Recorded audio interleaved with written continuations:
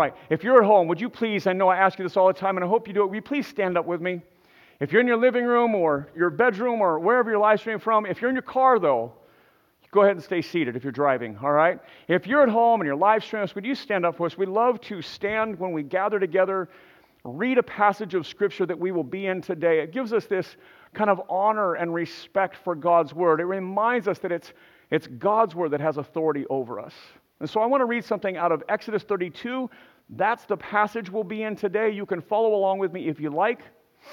Exodus 32, I'm going to start in verse 9. It says this, "And the Lord said to Moses, I have seen this people, and behold, it is a stiff-necked people. Now therefore let me alone, that my wrath may burn hot against them, and I may consume them, in order that I make a great nation of you."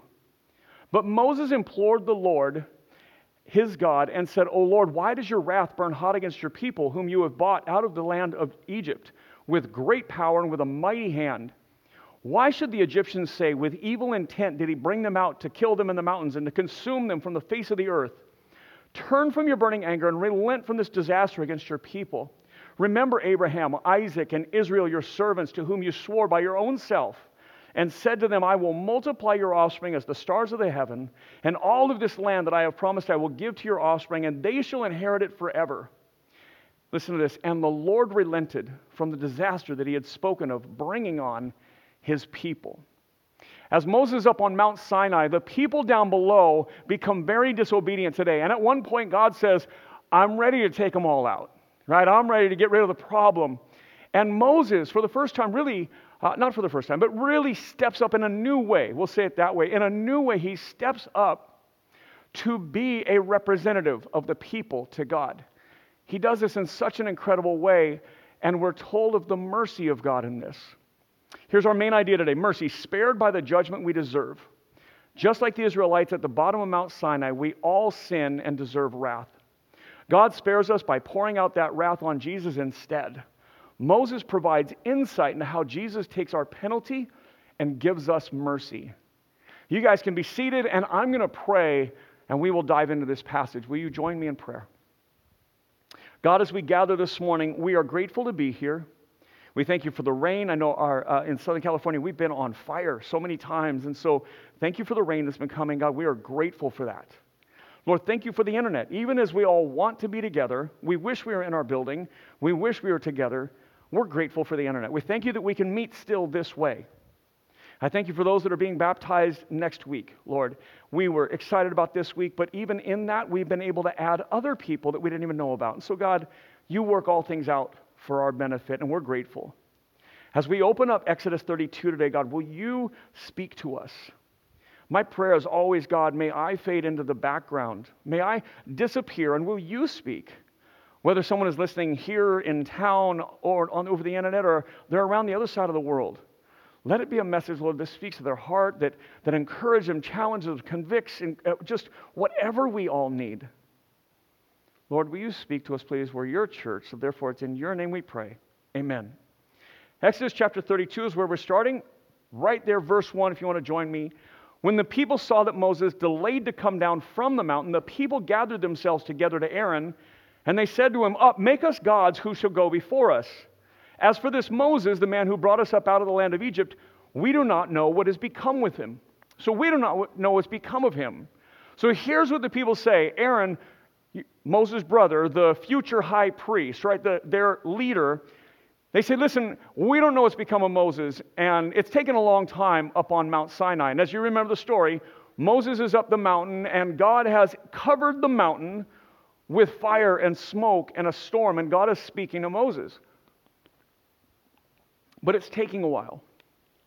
And it's taking too long for the people down at the bottom of Mount Sinai who are there in the wilderness. And so they say, Aaron, listen, make us an idol, make us a god we can worship, because this one is taking too long, right? Verse 2, so Aaron said to them, take off the rings of gold that are in the ears of your wives. I wish this other verse here, I wish this started off with Aaron at least arguing a little bit, but he doesn't. He says, take off the gold that's in your ears of your wives, your son and your daughters, and bring them to me. So all the people took off the rings of gold that were in their ears and brought them to Aaron. And he received the gold from their hand and fashioned it with a graving tool and made a golden calf. And they said, these are your gods, O Israel, who brought you up out of the land of Egypt. Aaron doesn't even hesitate. And listen to what he says. These are your gods, O Israel, who brought you up out of the land of Egypt.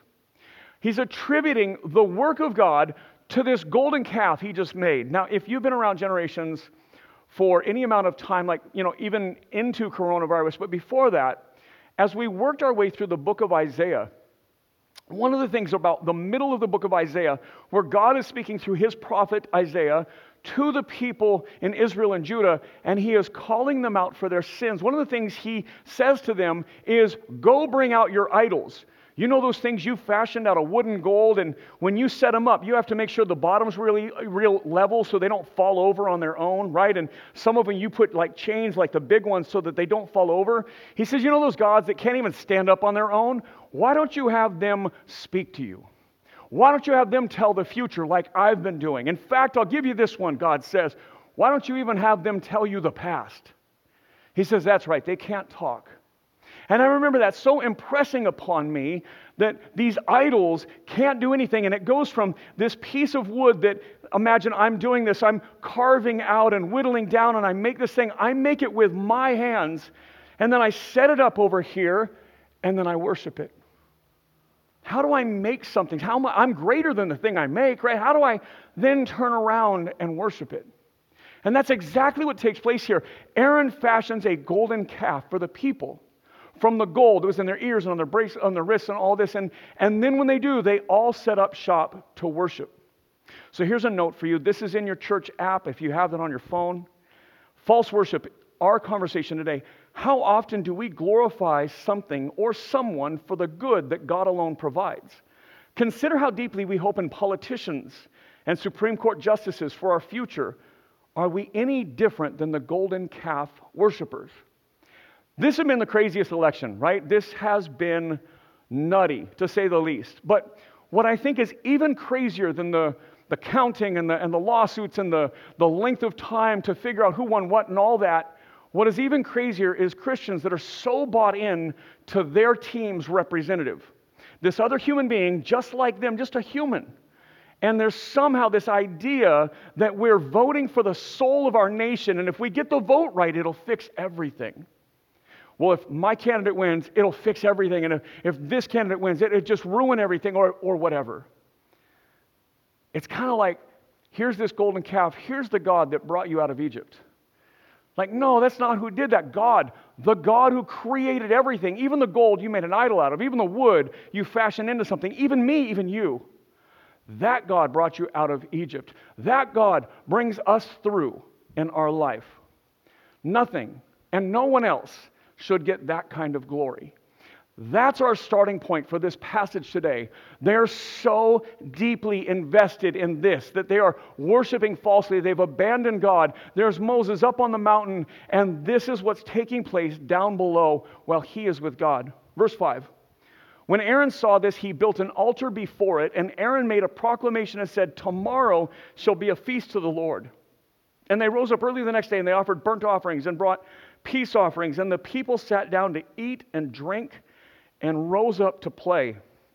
They go on and worship this for days in a drunken, playful, dancing, worshipful thing that is just an abomination to God. They are worshiping a false God that they just made with their hands, and they are eating and drinking and playing, and they're just caught up in this thing. And this thing is just so not what they have been. God who is literally, you can look up the mountain right now and see God consuming the mountain talking to Moses. God who is currently giving them the plans where he is going to move his presence from on the mountain to down among the people. God whose presence is currently over the people of Israel in a pillar of cloud by day and a pillar of fire by night. God whose presence is visible, they're ignoring. And they are choosing to worship someone else. We need to hear that. As Americans today, we need to hear that. We need to wrestle with that. We need to repent of our worship of anything, our faith in anything other than God. Verse 7, and the Lord said to Moses, go down, for your people, whom you brought out of the land of Egypt, have corrupted themselves. God's like that angry spouse when the kids are acting up and the husband looks at the wife and he's like, your kids are over there doing that. Or the husband gets home from work and the wife's like, your kids have been so bad today. This is what God says. Your people, Moses, whom you brought out of the land of Egypt, have corrupted themselves. Verse 8, they have turned aside quickly out of the way that I commanded them. They have made for themselves a golden calf and have worshipped it and sacrificed to it and said, these are your gods, O Israel, who brought you up out of the land of Egypt. He says, they have broken my commands. Actually, if you think about this, the 10 Commandments, even all the expansion of that comes after, but even in the first 10 Commandments, right, in the 10 Commandments, the first 3 really is what they're doing. They're violating all the first 3. The first 3 that refer to God, except for the Sabbath, they're breaking all the other 3. They've created an idol. They're using God's name in the middle of this in a wrong, common, profane way. They're worshiping another God. They're just doing everything wrong, right? The 10 Commandments are this kind of summarized by love God, love your neighbor, and they're completely failing the love God part. And they are violating the commandments they've just been given. They credit the calf with their deliverance from Egypt. Here's a note for you.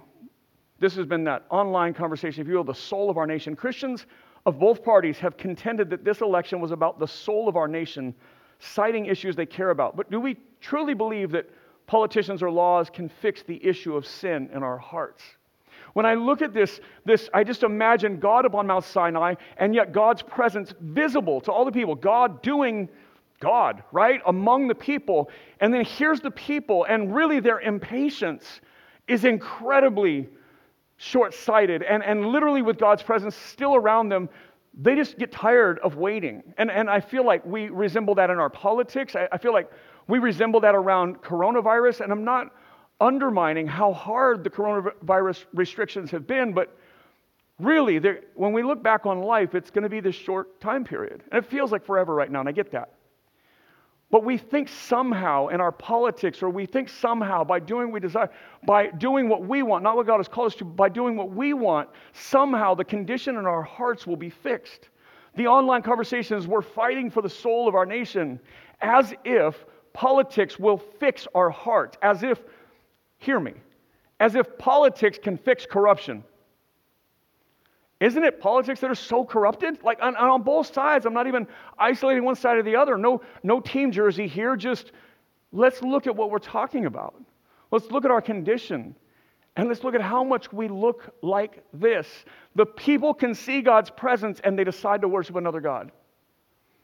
Verse 9 says, and the Lord said to Moses, I have seen this people, and behold, it is a stiff-necked people. Some of you have heard this before. This is my favorite example when we talk about stiff-necked. It was back in the early 2000s. My wife and I had our first 2 dogs. We rescue pit bulls. We've got all rescues and adoptions. And we had one named Smiley, my big male pit. And then we had this other one named Baby, this young, littler, smaller, white female pit. And when we first got her, we didn't know this. She was a runaway. She kept running away. And people said she was very disobedient and all this. And we got her. She was adorable, but she wasn't all that obedient. And my wife and I figured out one day she was deaf. She couldn't hear. She wasn't disobedient. She had no idea what we were saying.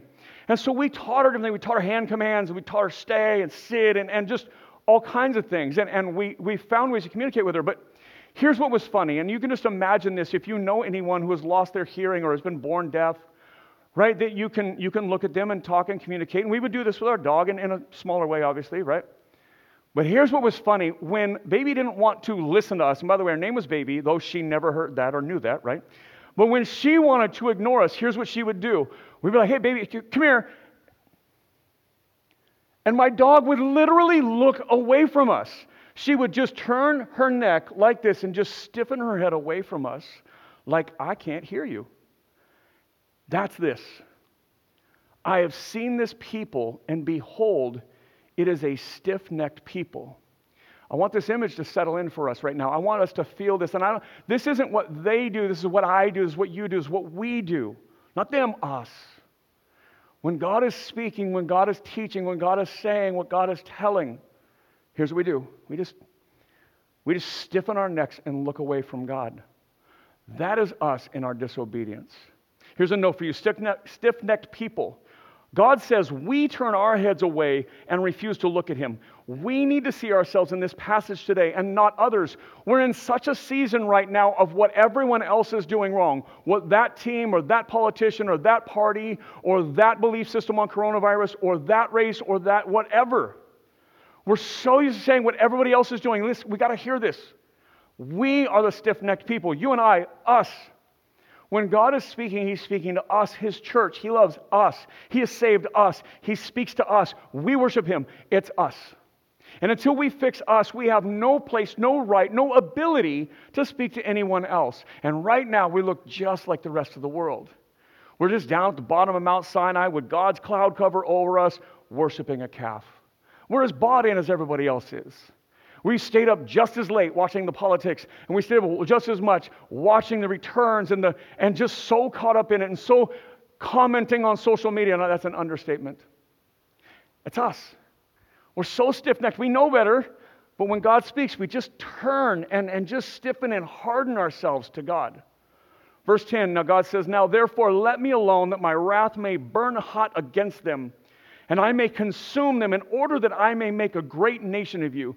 God says this. Remember what I did with Noah?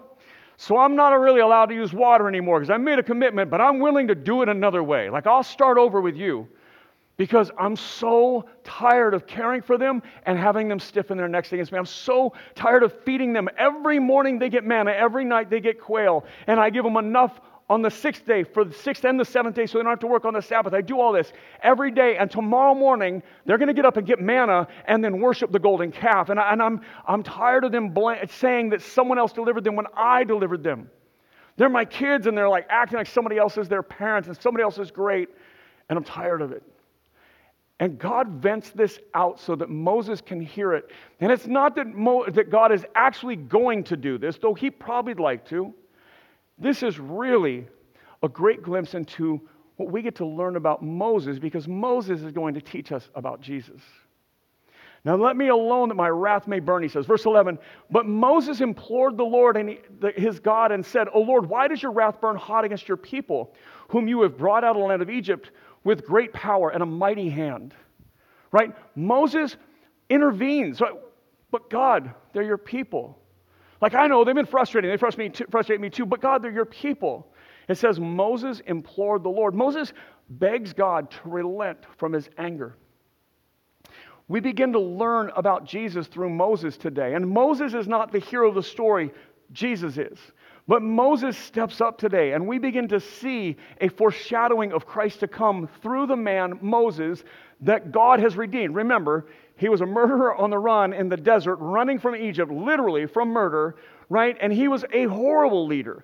But God has been working with him and setting apart and meeting with him. And now Moses is pretty amazing today. He's not flawless. In fact, he's going to go down the mountain and lose his stuff. But he's a pretty good leader today. See, the gospel is like Moses. Jesus comes and he enters into our story because of our sin. And so God becomes flesh and joins us. And then he comes and he defends us. God takes our place and he dies for our sin. He becomes our sacrifice. He takes the wrath of God that we deserve. He takes our penalty for sin. As he dies on the cross, he dies for our sin, but he also takes the wrath of God. It's not just death. It's the penalty we deserve. And Jesus stands like Moses in front of God saying, listen, they're your people. And I'm saying, will you relent from your anger? We begin to see a foreshadowing of Christ to come. The gospel is that God loves us, but we are sinful. We do deserve wrath. We have incurred this penalty of death upon ourselves. And when we are so disobedient, especially as God's people, when we're so idolatrous and so just disobedient, I can imagine God being quite angry. I can imagine like God up on the mountain, like, I should start over with a different group of people. Like the church in America, its time is done. I can imagine God feeling that way, even just about me. But then Jesus says, no, wait, I died for them. We delivered them. They're ours. No, I will take their penalty. So Jesus lives here on earth among us, humbles himself from God to flesh, and then he dies our death. He dies a brutal death, vicariously taking our penalty. Then he is buried in a grave and raises from the dead, and he gives us new life. And now that mediator we've talked about, now God stands in front of us and said, no, there's ours. And God relents his anger and his wrath from us because it's been poured out on Christ. The gospel is wound up in this story. That's why God speaks these things out loud. He's not just venting and blowing up. He's not throwing a temper tantrum. He's speaking in ways that we can understand how God feels about our sin. But then he begins to preach Christ through Moses' life. Jesus becomes the greater and perfect Moses, the deliverer from Egypt, if you will. He becomes that. In Luke it says this, and Jesus said, Father, forgive them, for they know not what they do. And then they cast lots to divide up his garments, and the people stood by watching, and the ruler scoffed at Jesus, saying, he saved others, let him save himself. If he is the Christ of God, his chosen one. As Jesus is dying on the cross, as he is giving his life for us, he says, forgive them, for they know not what they do. Forgive them, they're ignorant of how sinful they are. That's what Moses is saying to God right now, up on Mount Sinai. He's saying, can we forgive them? I know they're wrong. They don't get it. It's like us, church. We just need to recognize we're sinful, we're broken, we're jacked up, and we don't always even understand how broken we are. But there's a God who loves us, who won't exert his wrath on us, because Christ has taken that already. The gospel is such good news that God is favorably inclined to us because of what Christ has done. And so there we get this image of Moses up there being our kind of Christ to come, showing us how God's wrath is against sin, and yet how Jesus will stand and defend us and take our penalty and take the wrath, take the anger. It should cause us to know how much God loves us, that he would allow his son to come and be that for us.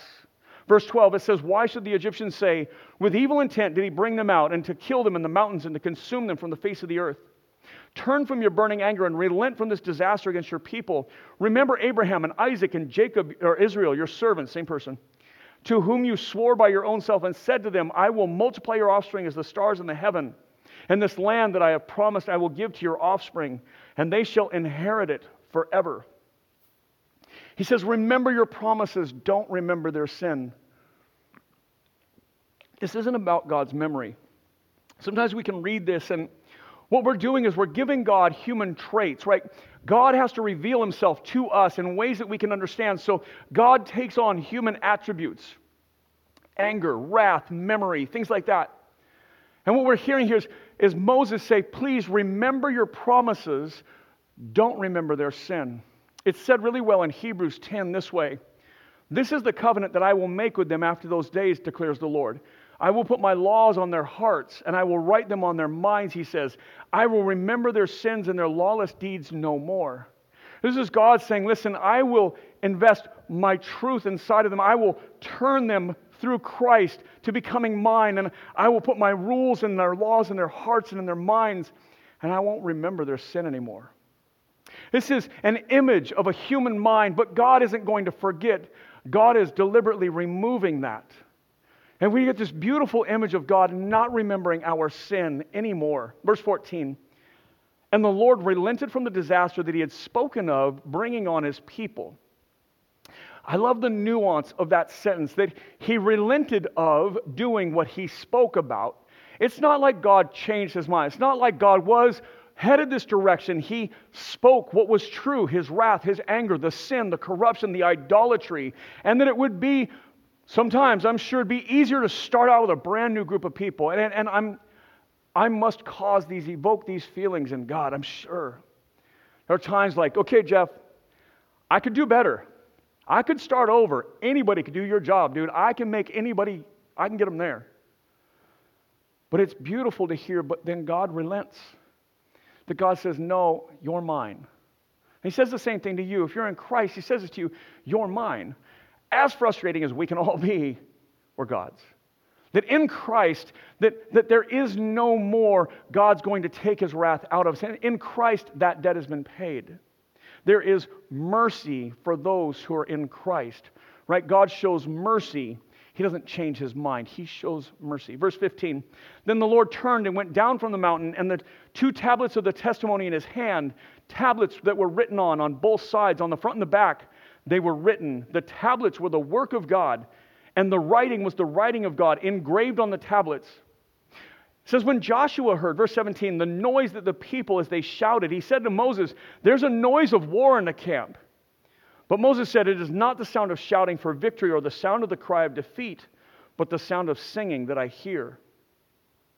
What happens is, as they're coming down, now Moses has gone up into the presence of God, and Moses has been spoken to by God, and Moses even says, please, let's forgive the people. Don't remember their sin. Remember your covenant. Don't remember their sin. And so Moses starts to work his way down, but his assistant is halfway down the hill, Joshua. In fact, the leader that will take over after Moses is Joshua. Joshua was one of the ones that as they sent spies into the land, he was the one that just saw what God could do, not the problems. Joshua was an amazing figure in both Moses' life and in Scripture. As he comes down, Joshua and they're walking down, and they hear this noise, and Joshua thinks there's war down the mountain as they hear this crazy noise. And Moses says something profound. It's not the joy of victory. It's not the cry of defeat. That's singing. And here's what I would ask us today. As we worship as the church, as we sing, remember, they're worshiping a false God. They're worshiping falsely. Why don't our songs rise up so loud that people confuse it with war or victory? Why doesn't our worship, why doesn't our singing, isn't it that big? Why can't we be so fully invested as people who are worshiping a calf that can't fix anything, and yet you can hear them up the mountain? Church, even when we're at home, we should sing worship. When we gather, we should sing. Even if you don't love to sing, or even if you don't think you have a great voice, it's not about that. In fact, we just did a podcast. It'll be coming out, I think, next week, Tuesday. I think it'll be coming out Tuesday. And I got to interview our new worship pastor, Pastor Paul Tay. And one of the things he said is that we are instruments in the hands of God. That we, all of us, are instruments in the hands of God. And it was so good. He said, you know how there are really good musicians that can play kind of junky instruments and still make them sound really good? So that's God. God, we are instruments in God's hand. When we worship, we are instruments of worship in God's hands, and He makes us sound good. He makes us sound the way we need to sound before God. Why doesn't our worship sound like a victory shout? Or even when we're hurting, when we're dying inside, why doesn't it sound like the cry of lament, like we're losing our war? Why isn't it more impassioned? Why does their worship of a false idol sound greater than our worship of the true God? Verse 19. And as soon as he came near the camp and saw the calf and the dancing, Moses' anger burned hot, and he threw the tablets out of his hands and broke them at the foot of the mountain. He took the calf that he had made, and he burned it with fire, and he ground it to powder, and he scattered it on the water, and he made the people of Israel drink it. And you think I have anger issues, right? Moses comes down the mountain, and here's this gold calf, and the people are losing their minds. They're sinning incredibly. They're drunk. They're dancing. They're shouting really loud, and they're worshiping a golden calf. And he legitimately burns this thing up and takes the dust, throws it in water, and he makes everybody drink it. Now, I don't think that would go very far. I don't think anybody in the church would actually go for that if I said that, but Moses comes down and loses his stuff. He throws the tablets. Just imagine this. These are the tablets God literally, and it just reiterated this in the verse prior, literally God wrote with his own hand. You have this image, the stone tablet and his finger engraving this thing, and Moses loses it and throws this stuff. And then, as he's been up defending them, knowing what they're doing, he just can't see it. The anger pops at that moment. And he wants them to drink this bitter water. And here's a note for you. Here's why I think this verse is important. There's a penalty for sin. We all endure penalties for sin, even when we're forgiven by God. If you steal a car, you'll likely go to jail, or so they tell me. And even if God forgives you eternally, the penalties of our choices remain, even when our debt to God is absolved. Here's what I want you to hear. When we make sinful choices, there's a penalty to those decisions, right? If I go out and steal a car, there's a good chance I'm going to jail. Now, if I am repentant, if I pray, God will forgive me. Not condoning the act, and I'm not cheapening the sin. But the penalty for sin still happens. Not the eternal penalty, not the wrath of God that was poured out on Jesus, but the human penalty. And there's a piece of this. When Moses comes down and throws at things, just gets mad, he makes them walk through a penalty. They need to experience the bitterness, the pain, the penalty of their sins. They need to know that, yeah, God is going to forgive you here. This is not okay. And there's a penalty to this false worship. You need to endure some penalty. Sometimes when we make those bad decisions, we have to walk back through them. Even though God has forgiven us and reconciled us, and we are completely God's, and He fully loves us, and we are reconciled to God, but we have to walk through the penalty. And sometimes that allows us to learn and remember that there's a cost to our decisions in life. Verse 21. And Moses said to Aaron, "What did this people do to you, that you have brought such a great sin upon them?" Moses asked his brother, "Why? Why would you do this?" Right? Verse 22. And Aaron said, "Let not the anger of my Lord burn hot." My Lord meaning Moses, not God. "You know the people that they are set on evil. For they said to me, 'Make us gods who shall go before us.' As for this Moses, the man who brought us out of Egypt, the land of Egypt, we do not know what's become of him. So I said, 'Let any who have gold take it off.' And they gave it to me, and I threw it into the fire. Listen, and out came a calf." This is like when you ask your kids, like, "Hey, you got chocolate all over you?" Like, "Hey, did you eat the chocolate?" "Nope, no, wasn't me." Chocolate magically appeared, right? Like, this is such a lame lie, right? Aaron's like, "So they gave me gold, I threw it in the fire, and out jumped a calf." That's his answer. He just betrayed the first 3 commandments. He just worshiped a false idol. And he's like, "Hey, don't be mad. You know how bad those people can be. So I have them give me gold. I threw it in the fire and it just jumped out a calf." That's pretty bad. This guy, now here's what's good. It's lame. It's a lie. He actually, as it says in the earlier verses, he actually carved out the idol, right? So we know it's all a lie. Here's the good news. Aaron becomes a good leader too.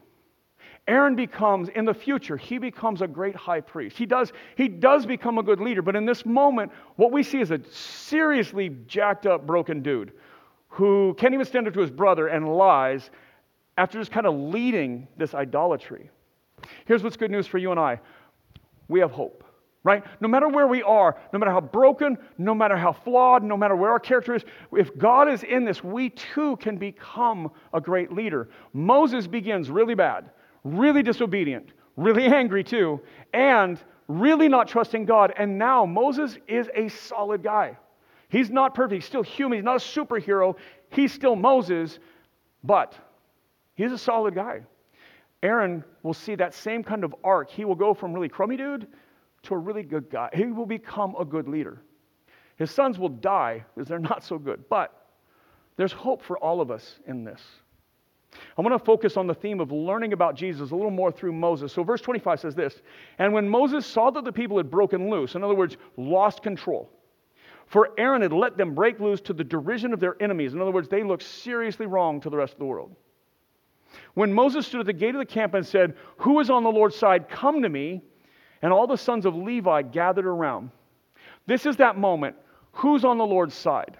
I think we need one of those in America. I think we need one of those a lot. Who's on the team of God? That's what Moses is saying. Like, who's on the Lord's side? That's his question. There's this moment in Joshua, again, Moses' assistant. It says this, therefore fear the Lord and serve him in sincerity and faithfulness. Put away the gods that your fathers served beyond the river in Egypt and serve the Lord. Choose this day whom you'll serve. As for me and my house, we will serve the Lord." And again, there needs to be this moment in all of us where we just draw a line and say, okay, we're not going back there. We're not worshiping the calves. We're not worshiping the gods of Egypt. We're not going to do that. We're going to draw a line and 100% we're like, I'm in.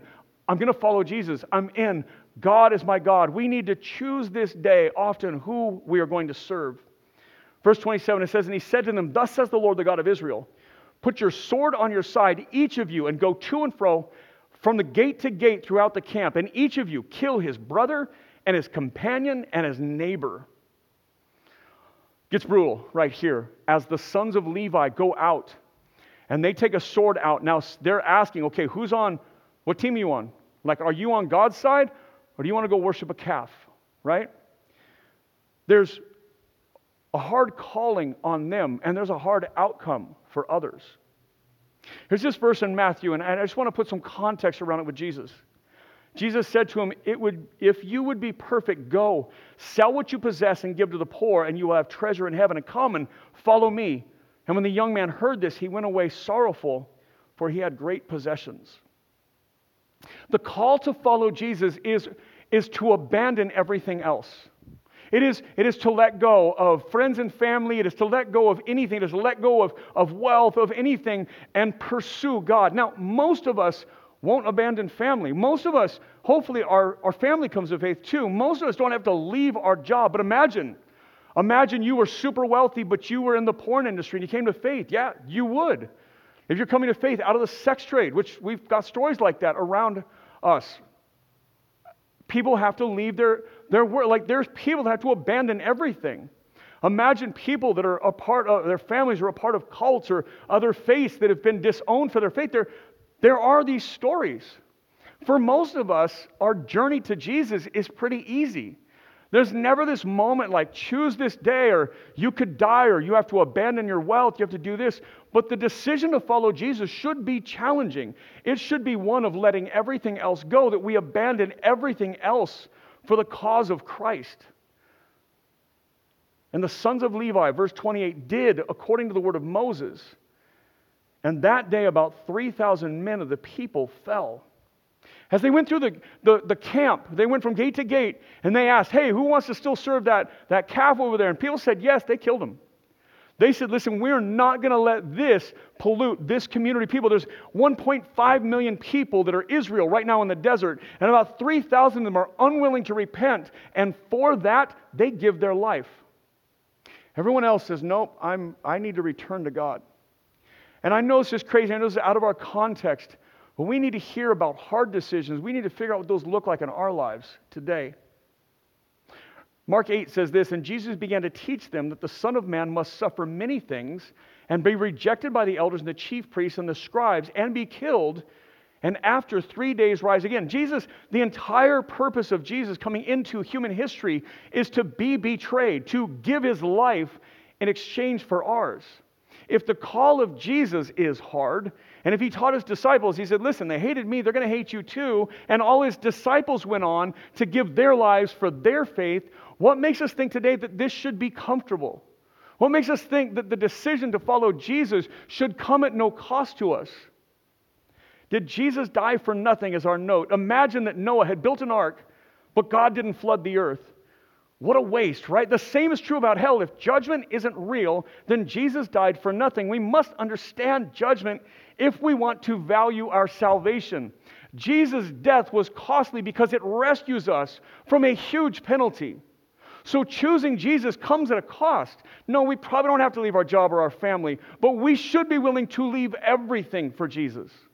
And then we should actually just imagine in our hearts if we just abandon everything to follow Jesus, and then Jesus says, okay, now go back to your home, love your spouse, love your kids, go to work, love your coworkers, love the other students in school, do this for me. Now go back into your life, but do it for me.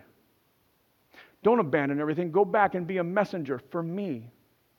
Verse 29, and Moses said, today you have been ordained for the service of the Lord. He says this to the Levites, the sons of Levi.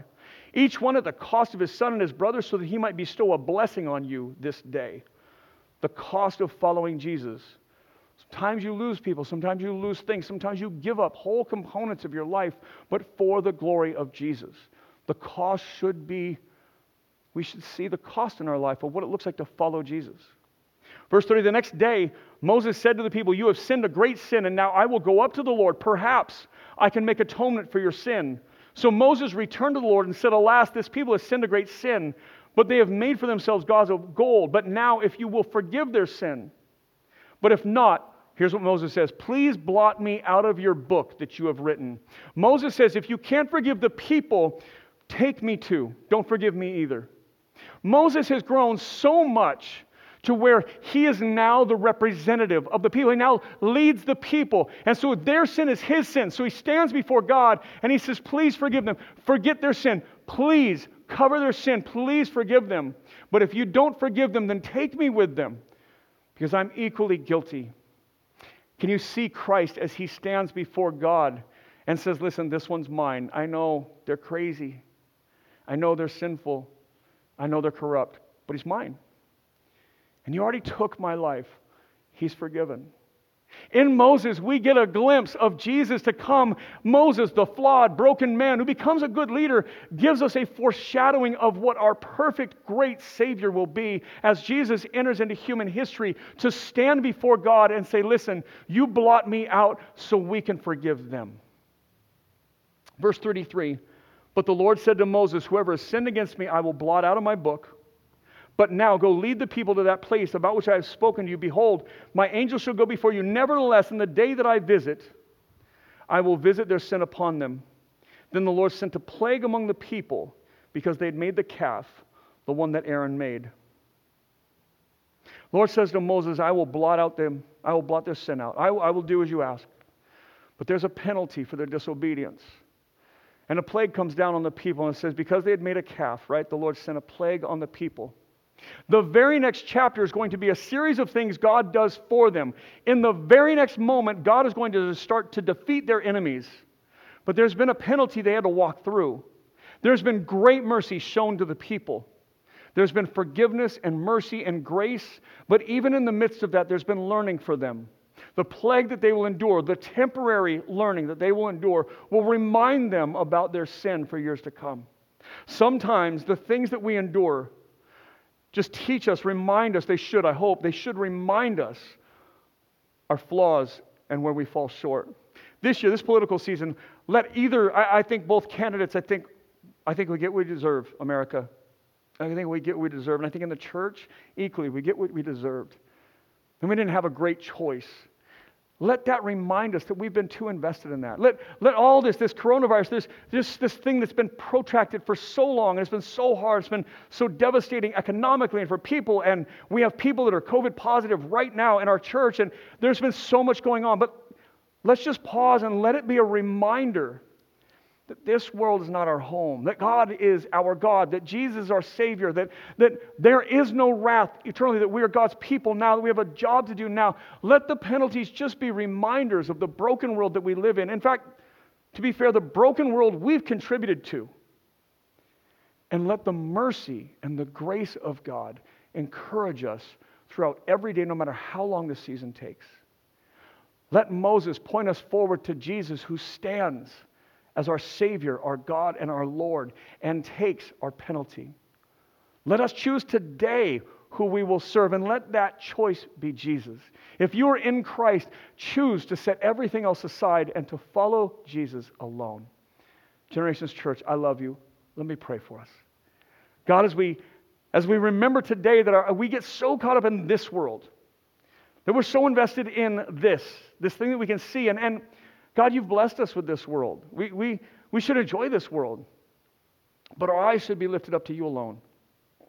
That our hearts should be given to you alone. That our voices should sing and worship to you alone. Forgive us for anything that has gotten in the way of that.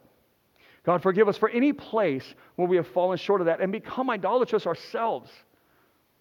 Our politics, our freedoms, our choices. God, forgive us. Let us experience your mercy brand new today. And let us draw a line in the sand and say, I serve Jesus only. And I am willing to give up anything.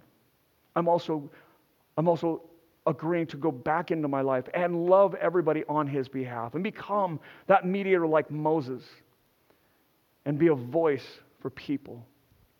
Let us be overwhelmed with your mercy today, Jesus. It's in your name we pray. Amen.